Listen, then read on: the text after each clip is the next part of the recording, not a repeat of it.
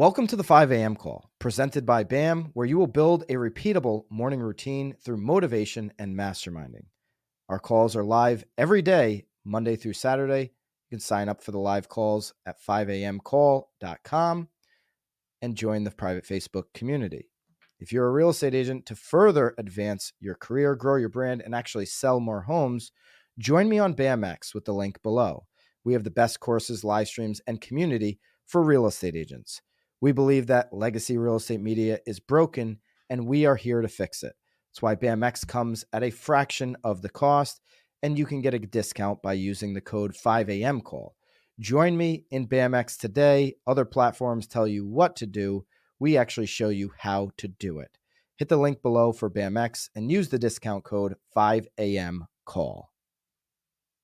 July 5th, here we go, guys, girls. Today we're going to talk about communication. As Buddha said, if your mouth is open, you're not learning. In life, we have so many different environments in which we operate. Different friend groups, different physical environments, all with their own special quirks, differences, and reasons. Kind of like Lisa said the other day, reasons, seasons, or a lifetime. However, there is one consistent skill that's required no matter the environment of life, and that is communication. Now, to be a good communicator, you must first be a great listener. And I have a whole plan typed up, but then something happened yesterday that just is perfect.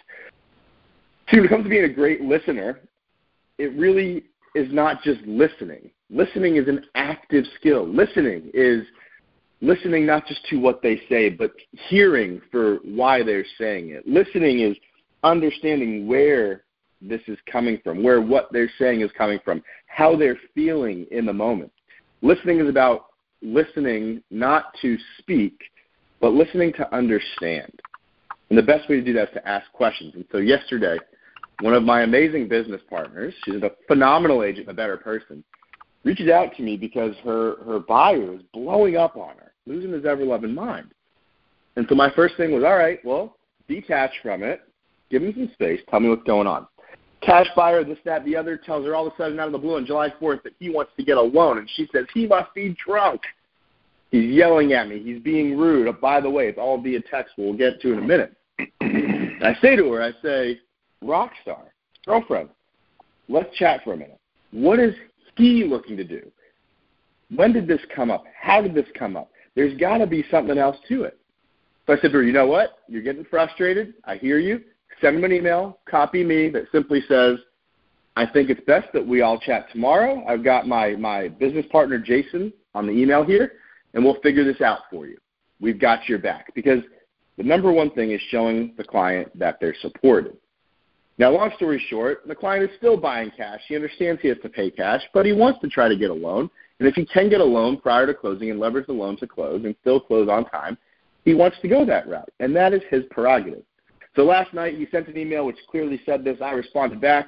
We're all on the same page. And then this agent said, I'm sorry. And she and I were just emailing this morning. And just like I'm telling you guys, that there's never a doubt that she supports her client. Anyone who knows her knows that she supports her client. But it's not what we say. It's what people hear. It's perspective is key.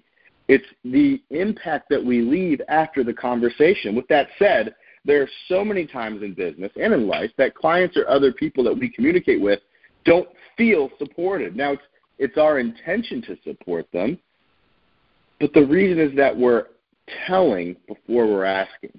And now we've all gone through, and we've all read the 3 Parts of Communication study in 1971 by Albert Moravian, right? That there are 3 parts of communication or 3 elements in any face-to-face or communication in general, right? We've got words, which is what we say, tone of voice, which is how we say it, body language. Let's look at these really quick. Words, the things you actually say, they're the smallest part of communication, which is why when I found out that this business partner was communicating via text message, I said, stop it. Find a way to get the client on the phone because words take out the tone. Tone is what deliver. Tone is, I don't know what that was. Tone is what deliver emotion. And emotions guide decisions. And then you've got body language. Body language is the single biggest part of communication. It's 55% of communication. This is why I love video text. I love getting in person. And so what what this study proves to us that you all know I'm not going to get into and bore you all is really that it's not what we say, but it's how we say it and how people feel when we say it. Every single word in the English dictionary has another connotation to it. It has things that people believe. And so what I really want to focus on with you all is that you have less to gain from being right than you have to lose from how another will feel when they are wrong.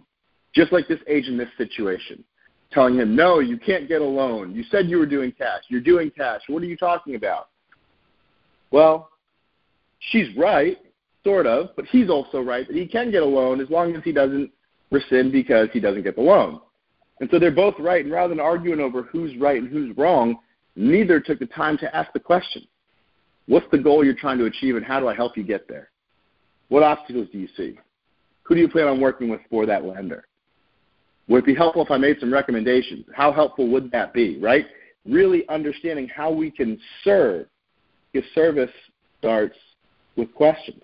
And a lot of times having to be right, it's nothing more than ego. It's an attempt to achieve some dopamine, but the problem is that it's at the expense of another. It's the first step to breaking trust, to limiting communication, and most of all, it sets the tone for the remembered impact, otherwise known as the impression that is left.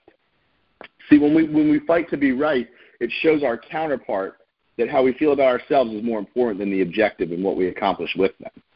Now, it's all great. It all sounds great. It sounds easy, but I work on this. And so I've given you guys a professional tip or experience or whatever you want to call it, but this works in your personal life as well, with marriages, friendships, relationships, business relationships, anything. The amount of times that we fight to be right and we lose more than we gain because of how we let the other person feel. No person ever listened their way out of a job, Calvin Coolidge. You can't listen your way out of a relationship, friendship, meeting, opportunity, or anything in life. Next time, be the first to listen, ask and ask again, asking not to speak but rather to understand. And then decide what is the objective and how do we get there. Not how do I get there, how do we get there. Listening is not passive. It is active. It is engaging, and it is asking.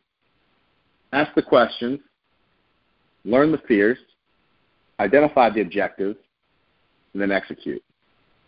Together we go far. Let's get it.